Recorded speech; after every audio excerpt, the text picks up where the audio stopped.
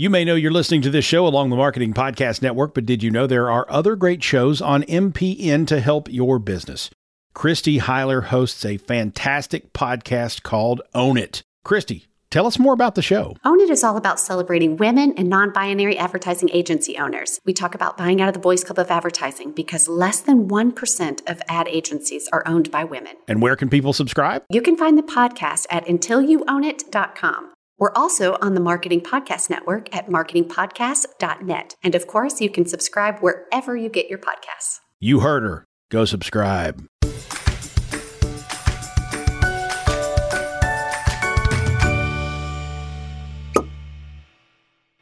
Hello and welcome to Uncorking a Story. I'm your host, Mike Carlin, and today I'm excited to introduce you to Lauren McBrayer.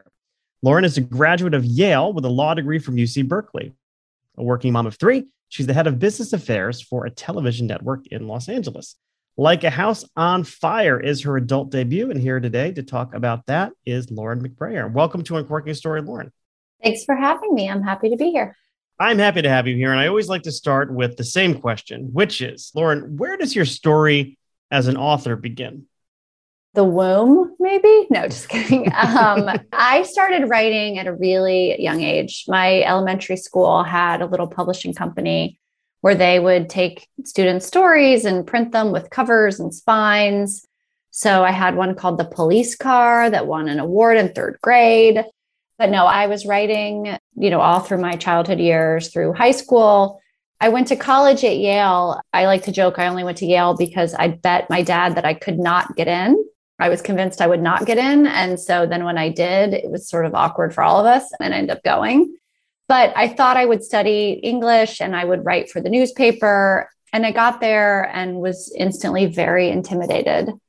And it made me sort of recoil from writing and from that path. And, ultimately I went to law school. It was a safer bet than trying to compete as a writer back then. So I went to law school, which I think ultimately helped my writing a lot. You write a lot in the legal profession, but I came out of law school and started this whole career in the entertainment industry. I was an entertainment lawyer. I now work in business affairs. So I negotiate the deals for film and TV.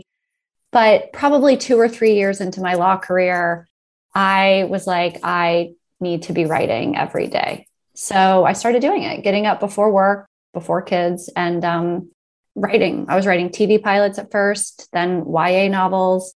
And, ultimately I came up with the idea for this book and already had those habits, in place to write. So as fascinated I am about the story behind getting into Yale, even though you were kind of betting against yourself, I just need to know more about this elementary school you went to that had like a publishing company in it. I mean, where did you go to elementary school? It was a public school in Roswell, Georgia, a suburb of Atlanta, not some fancy private school. And it's funny with kids now, I have 3 kids and a great elementary school in LA, and they don't have anything like this. It was remarkable. I mean, it was a whole separate little outfit and they had, hardback covers and spines. You sent your book off and you got a little printed book. It was amazing. It made you feel like a real writer. It's, it reminds me of growing up, I used to watch, Beverly Hills 90210. I mean, who didn't? And they had like a radio station, where David Silver was the DJ. And I was fascinated at the prospect of a high school having, a radio station in it. But I mean, an elementary school with a publishing company is awesome. Did you have any teachers back in those days in elementary school who were who saw potential in you or who were encouraging you to write? Yeah, I mean, I think the biggest encouragement came in middle school. I had an honors English teacher who really believed that I was a good writer and encouraged me to write without an outcome in mind. To be you don't just be, she'd be write a short story. I was like, for what? I'm 14. What is this? What am I going to do with it? She's like, that's not the point. The point is just to write the story, to get better at doing it. So that was great advice, to not be tied to the outcome of what am I doing it for? I'm doing it because the story is demanding to be told and I'm interested in telling it. Right. So that helped a lot. You're the vehicle where that story has to come from. Exactly. It's interesting. I've interviewed a lot of lawyers turned authors on Uncorking a Story. And there seems to be something there, right? I mean, and you mentioned, as part of, being a lawyer, you got to do a lot of writing. And my twin brother's a lawyer. He was part of Law Review, that whole thing. And he himself has written a memoir. But what is it that any other links between being a lawyer and like being like a creative at heart? I have many theories on this. I think that the prospect of going to law school, law is not a thing that most people can study, in college as an undergraduate degree. You can have any major, you can be doing anything and go to law school. And what they say about law school is it teaches you how to think. And to get into law school, you have to take the LSAT, which is predominantly writing and like logical thinking. And then in law school, you're writing, analyzing cases. So I think law school draws people who are good at writing, who don't necessarily know how to make a career out of the skill that they have. So then those would-be writers who don't have an outlet for the writing, they go to law school, then they graduate and they realize how miserable the practice of law is and how they have all of this debt that now they're under, and they need to be in a law firm environment to try to pay off this debt. So you're in this crazy cycle, not at all speaking from experience here. And writing then becomes the thing that you got to do to save your life. You're sort of like, this is killing me. I need to write. So I think we start as writers who become something else. And then we realize that something else isn't creatively fulfilling. So then we cycle back to being, that's my theory. It's my theory on lawyers and writers. Okay, well, sample size of one works for me. Yeah. I'm good. Much more of a qualitative person anyway. Good. But you see, you need writing to save your life, writing to save your soul. In what ways did writing, save your life and save your soul? Well, this book in particular, when it came to me 3 years ago, actually to the day of my published pub date, which was yesterday, April 26th. So April 26th, 2019, I was on this girls' weekend with a bunch of women that I didn't know. It was for one friend's 40th, and she had invited a bunch of family friends and women I hadn't met before. And we were at a house in Mexico, and I was just sort of lounging by the pool. I dozed off. And at that moment in my life, I had been toying with writing a memoir, but I couldn't really crack it exactly what I wanted to say. But I sort of had this feeling, I want to write a memoir. And I took a nap, woke up, these two women announced themselves in my brain. It was Merritt, it was Jane. One was in her 30s, one was in her 50s. They were 20 years apart. And they just demanded that I pay attention to them. And so at the time, I was married to my husband of 15 years. I had 3 young kids. I would have said like the straightest girl in America. And I came up with this idea about these women and their friendship. And I knew I wanted to ask questions about female intimacy and the limitations on female friendship. And so I imagined that these two women would have some chemistry that would maybe become sexual chemistry, romantic chemistry. But I certainly didn't know that it would become what it ultimately became. And about halfway through the book, maybe like a third into it, I was like, oh, this is a love story. And not only is this a love story about women who become very close friends and then realize that there's more there, it actually is a story of love at first sight. And I realized that almost unwittingly, I had put the seeds of everything that happens with Merritt and Jane in that very first interview scene. It's the first chapter of the book. It's when you meet them. There's already something there that like isn't normal or isn't typical. What's normal? And so that was actually exciting to me because I was like, oh, I did this without realizing it. So I kept writing. And then a few more months in, I started to realize, oh, this isn't actually just about Merritt. This is also about me. And so it became my own journey. I mean, her choices in the novel aren't my personal choices, but the questions that she was asking about her life, her career, her sexuality, ultimately, there were the questions I asked myself. So it was like she took me on a journey. And I say to people now that I didn't realize the memoir I wanted to write was actually a fictional memoir of the future. So I kind of wrote myself into it. And I'm so glad that I did. Yeah. I mean, the subconscious has a funny way of doing things like that. It does. But there's so much to unpack there. I mean, the first thing is just having that moment of inspiration, on that girls' weekend where these two characters kind of just come to you. It's almost like a lightning bolt. I remember reading The Godfather, and when Michael Corleone meets his first wife, Apollonia, they call it the lightning bolt, just this thing that happens. But you had the sort of the interest and curiosity to kind of follow that, not let those characters kind of go silent in your head. Just tell me a little bit more about that. Like, in what ways were they just kind of demanding to be either written or just that you pay attention to them? Yeah, it's funny. I'll do a brief side story to loop back. The very first thing I ever wrote, it was a year out of law school, I was wondering what the heck had happened to my life, this career that I didn't really want.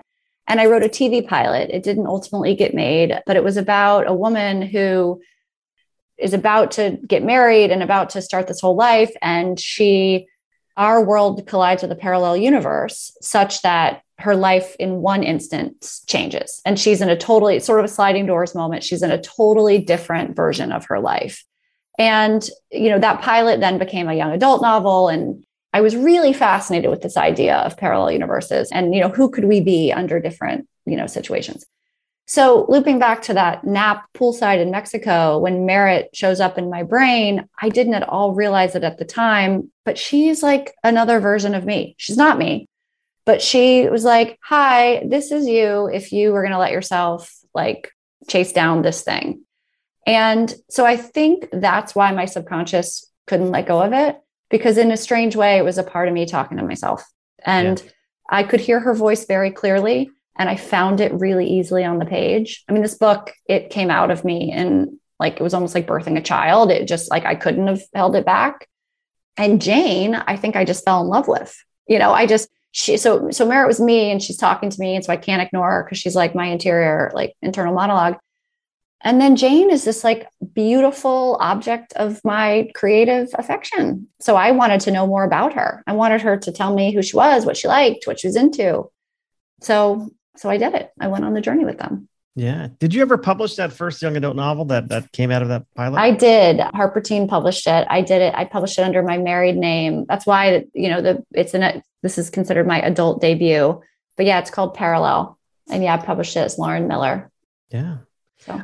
I want to talk about the publishing process in a bit, but the other thing I just wanted to mention, because just again, continuing to unpack, all that you kind of started off with was, you didn't intend for this to be kind of a love story or a love at first sight story. It evolved that way, but you were able to almost pivot from your original intention and sort of write the novel that was kind of demanding, to be written. Just talk to me about kind of pivoting in the writing process, because I know some people kind of start with a very firm view of what their book or work is going to be. And then something usually changes during the writing process. I'm just curious about kind of when that was kind of becoming apparent to you, how you paid attention to it and how you kind of executed it. Yeah, I think to start, for this novel, I never knew how it was going to end up, which was new for me. When I wrote Parallel and then I turned it into a YA novel, I had a really strong outline and I plotted it out and I knew I needed the pacing to be exactly right. With this novel, I sort of understood that I wasn't going to get to know how it turned out unless I went on the journey with these women. And two things revealed themselves to me as I wrote. One was that they were actually going to get to the kind of turning point for their relationship when it becomes more than this really intense friendship. It becomes, a 360 intimate relationship.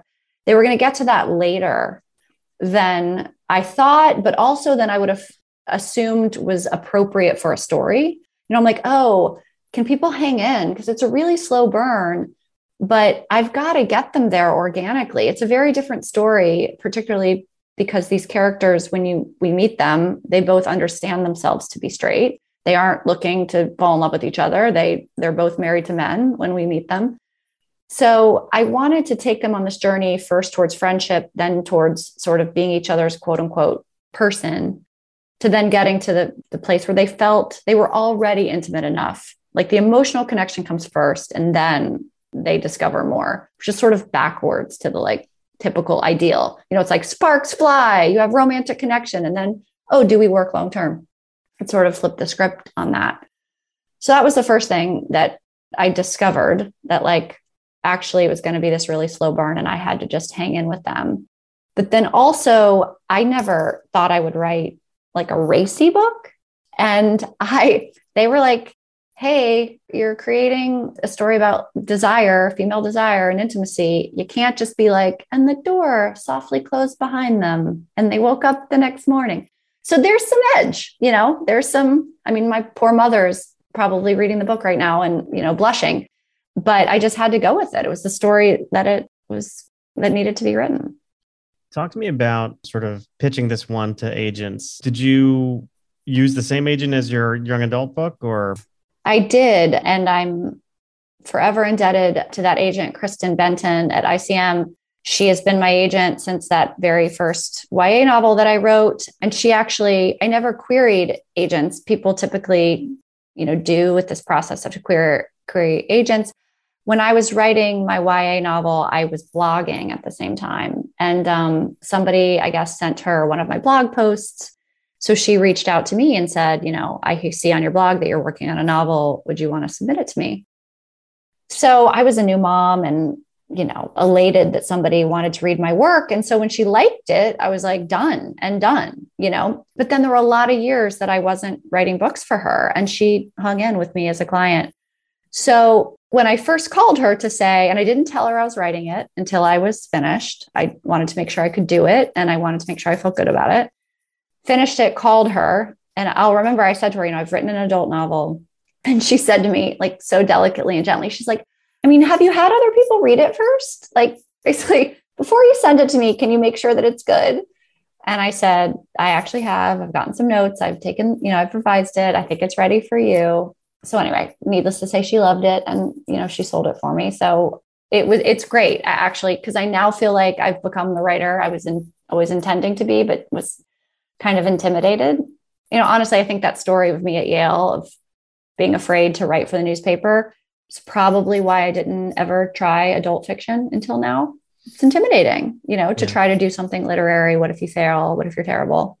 But I'm so glad that I did. Yeah. But it also may not have been the right time. And it sounds like now is the right time. Just, having that experience, insights into yourself that you learned while especially writing this book. And I imagine that there's been a shift in your personal life as well during this time. Yeah, absolutely. It was funny. The book, I didn't even realize this. It came out on Lesbian Visibility Day. So April 26th. So yesterday I had this moment where I had to acknowledge that in the 3 years from idea, like inception of idea into publication, I went from a married, straight, wife and mother to a divorced, queer, still mother, but nobody's wife, all because of this novel. And when I sold it, the Putnam who bought it, my editor, very delicately and rightly asked, this is a story about a at least queer, don't need to go as far as lesbian, but a not straight experience. Is this personal? Is this authentic? We certainly don't want to appropriate other people's stories. And so I remember I actually went into my closet at my old house, which is metaphorical, on the phone with her and heard myself say, no, it's authentic. It's authentic. And I, this was 18 months ago.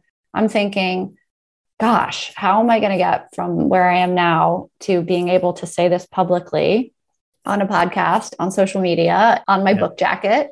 And I couldn't have imagined it, but my soul just knew, like, just keep taking the next step forward. And, here I am. And I feel like I'm absolutely in the place I'm supposed to be. My life is like everything that I could want it to be at this moment. And truly, I have this book to thank. It took me there. So I will forever be indebted to the book, which as a writer and for aspiring writers, if you can write something that serves you so personally, it changes the whole ballgame for the success of the book. Because for me, the book already did the work in me. So like people reading it and liking it and wanting to talk about it is just icing on the cake, And I imagine, and we don't have to go into detail, but there was probably a lot of yuckiness in those early days, which, and you like look at me like yuckiness. That's not a strong enough word, but it's like now you seem great. Like you seem like, I don't want to put words in your mouth, but I'm getting like this feeling of like contentment, happiness, almost like you're breathing easily. Yeah, I absolutely am. And I'm feeling encouraged to speak publicly and to own my own experience and my connection to this book, not to be like, aspiration to somebody else or some exemplar, but like people need to know that it's hard to get from A to B in a massive transition, particularly, I was 40 when I started, or 39, almost 40 when I started writing this book. And, that's a lot of years lived as a particular identity. And the idea of sort of upending all of that and dismantling a life you've worked really hard to build is terrifying to a lot of people. And I mean, I know it. I see it in friends who are not leaving marriages they should leave, who are not leaving cities they should leave, jobs they should leave. It's just the cost seems too high. And I kind of want to say, yeah, it's not going to be easy. It's going to be really hard. There's going to be loss. You're going to lose relationships. You're going to have difficult conversations. You're going to misbehave and be the worst version of yourself in moments. But ultimately, you're going to get to a place where you're the best version of yourself. And you will look back and think, oh my gosh, what if I hadn't left? What if I hadn't changed? What if I hadn't gotten in the river and just gone with the current? Because it took me to such a beautiful place. So thanks for noticing. Yeah, well, you're welcome. But now I have to ask a big question, which is love wins. I mean, right above your head. What's the story behind that sign? Yeah. So about a year ago, as my then husband and I were realizing that the writing was on the wall and that we were actually going to divorce, I decided I'd be the one to move out. And so I found a little house really close to our old house I ultimately moved to. And when I closed on the house, I bought actually in advance when I made the offer on the house and it was accepted, I bought two things. I bought this Love Win sign, which I had custom designed on Etsy. I mean, I had a vision. I was like, it's pink, it's this size. And it's just the mantra and the sort of statement of the house. That's what's true here.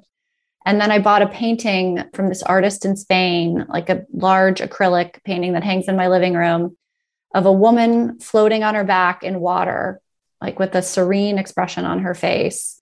I mean, I didn't even know exactly where I'd hang it. It was just, I want the image of that woman and I want love wins. And I light it up every day. I mean, it's neon and I put it on and it just makes me so happy to see it. I love it. Now I have the title of this episode, which is Love Wins. Love Wins. Prayer. Well, thank you for sharing all of that. I have some less heavy questions for you, of course. Great. The first is, again, this is all in the spirit of trying to get to really know the people who I talk to. And you mentioned having written a script before. So I'm curious to know, Lauren, what was your favorite TV show when you were a kid, or some of your favorite TV shows when you were a kid? We've already mentioned one of them. I was a diehard fan of 90210. I actually videotaped all the episodes. I mean, unclear why. I mean, maybe I just knew that a DVR was a thing that people needed, but I would have VHS tapes and I would record it and I would stop for the commercials so that there were no commercials in the recording. And sometimes I would record over really special family videos that my parents had. I mean, it was my dad's footage of my parents from when I was a child that we've put on VHS. You then re-recorded with, Shannon Doherty. Yes, I did. Donna Martin graduated. Yeah, exactly. But I thought it was totally worth it. So yeah, I watched 90210. I loved Party of Five. I just shows that were deeply about, friendship and relationships and romance and sex, all of that. I mean, those sort of sticky relational shows, I've always loved them. Party of Five, was that on Sunday nights? Mm-hmm. Do you remember? Okay. So my brothers and I, we were all living together. And so I have a twin brother and then an older brother who's 9 years our senior. And we were all living together. And we used to do the stupid male, watch football all day on Sundays. And then Sunday night, it was Party Five and X-Files. But I remember, and we'd be pretty inebriated by the time, primetime TV came on because of the festivities during the day.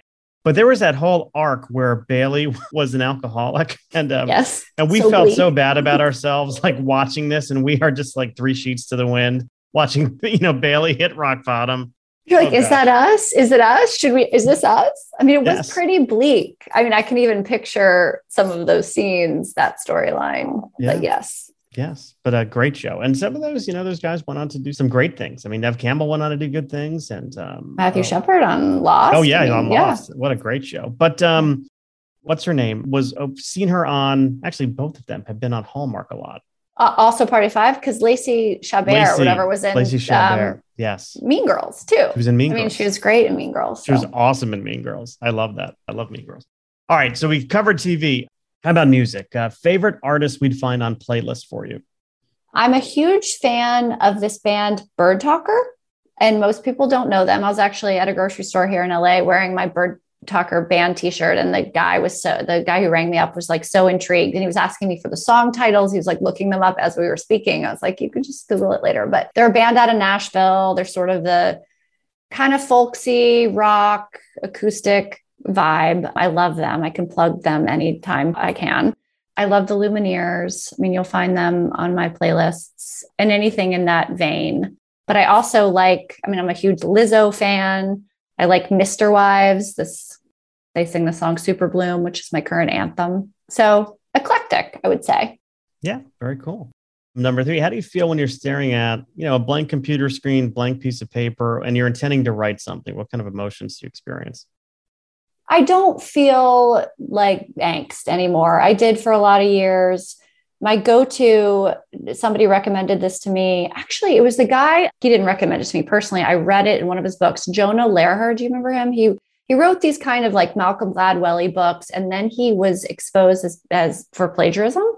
So his books were taken down off shelves. He was kind of discredited, but his books are great. I mean, whoever he plagiarized, the info is awesome. They're all nonfiction. But anyway, he was talking about the way the brain works and how when you're trying to solve a problem, if you keep trying to solve it, you won't solve it. So for writers, if you have writer's block, he would say, go have a beer or go take a shower. So I do one of those two things. I mean, if it's early morning, it's not the beer, but to leave the space and to go take a shower or go do something else and cultivate having the background running. That's a thing I have done with my brain. It's can I keep the background running? So if I'm reading books to my kids or I'm on a walk, background story ideas are still ticking. So there's less pressure in the moment. If you have a blank page, you're I'm going to go do something else. So I don't sit a lot with a blank page. If it's not coming, I'm just I'm going to book out. Yeah.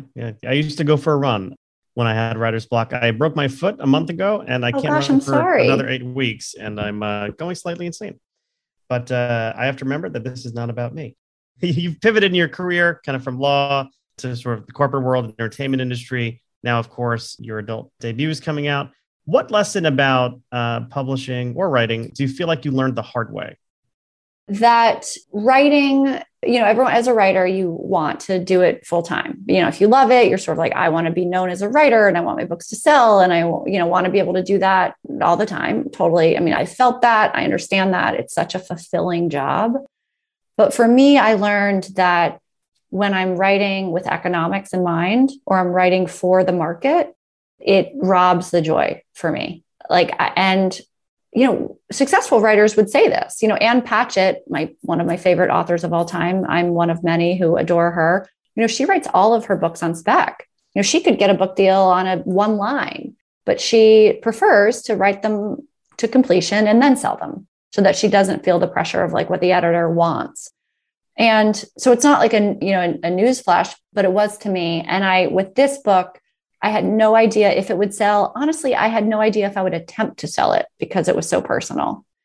And so that lesson is write the story that lights you up. And again, going back to that 8th grade teacher I mentioned, be divorced from the outcome, because the outcome's just like the icing if it works. And I think as an artist, of course, you want to share your work. You want as many people to see it and engage with it, participate with it as possible, because we believe that art serves a purpose in culture. But that's step 2. Step 1 is create the thing and do it justice, and don't let the market dictate. If I was going to write a novel that I wanted to sell, I would probably not have infidelity in it, because it's tricky. There are some publishers, some editors who are this novel's great, but I don't buy infidelity. Many readers are this book would be great, but there's an affair in it. But this is a story of a woman who has an affair. It just is. According to stats, between 50 and 80% of people have them. So for me, it felt like a worthy story to tell. But anyway, so don't let the market dictate what you write. Yeah. Along the way, you've given some great advice to, people who are thinking about writing, right? There's some great advice in this conversation for authors, writers, aspiring authors. But if you could write your younger self, a letter, what words of advice would you tell your younger self? Think about that girl who's publishing in 3rd grade, with the school press. What would you whisper in her ear? What would you want her to know? I thought about this a lot, actually, because as my own life was sort of dismantling and being rebuilt, deconstructing and reconstructing, I went back and read all of my old journals and I kept them from elementary school through law school. And I read them all, and I saw my voice on the page, and I heard myself, my younger self. And the thing I wanted to tell her is, you feel kind of weird. And I want to tell her it's because you're queer. And I wouldn't mean that sexually. I wouldn't mean like, you're going to like women someday, or you're going to fall in love with a woman someday. I mean, you're a little different. And if you embrace that, you're awesome. But in a few years, you're going to try to be a real conformist, and you're a quick study, and you're going to be really good at it. And so you're going to start performing as the most typical, normal, cool girl you can possibly be. And you're going to be good at it. And you're going to be slowly dying inside. So stay weird. That really atrocious haircut that you had, no, it wasn't pretty, but you were happy when you had it, and you didn't care what you looked like. Like, be that girl, like, who knows strange vocabulary words and uses them because they delight you. Then I became a person who never wanted to use a big word, because what if someone thought I was like trying to be too smart, whatever it was. So stay weird, stay queer. Yeah. So it sounds like just thinking about kind of your younger self, you saw some hints, you saw some, yeah. Oh yeah. And I like people labels and stuff. They're like, how do you identify now? And queer felt safest to me, just because it felt truest. But also I realized it was sort of a gift, that word, because it helped me narrate my younger self. I always felt a little bit like an alien. I always felt like I didn't see things the way people did. I had friendships. I always had really close friendships with sort of like outcasts or people who are really different from my main friend group. I always felt more comfortable with sort of like the quirky people. And so it's in this new moment in my life, I really am embracing that. I'm just like, that's who I am. I like the quirks. Like, I'm one of them. So anyway. Well, there we go. Well, this has been awesome. Thank you. Like a House on Fire is available for sale now. I imagine people can buy it wherever books are sold, including their local independently owned bookstores. Always like to give them a little plug. Lauren, where can people learn more about you? Do you have a website? Do you have some social media you want to share with everybody? Yeah, absolutely. My website is laurenmcbrayer.com. So pretty easy. I like to plug that because Putnam, my publisher, created a really amazing book club guide for the book that has some fantastic, thought-provoking questions. I did not write them. They're better than I could have come up with. So that's available for download. You can use for book clubs on my website.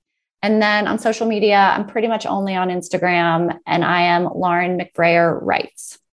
Very good. Lauren, thank you so much for taking some time with me today. Thanks for having me. This was so fun. And thank you for all that you do. It's like the story behind the story is everything. So thank you for that.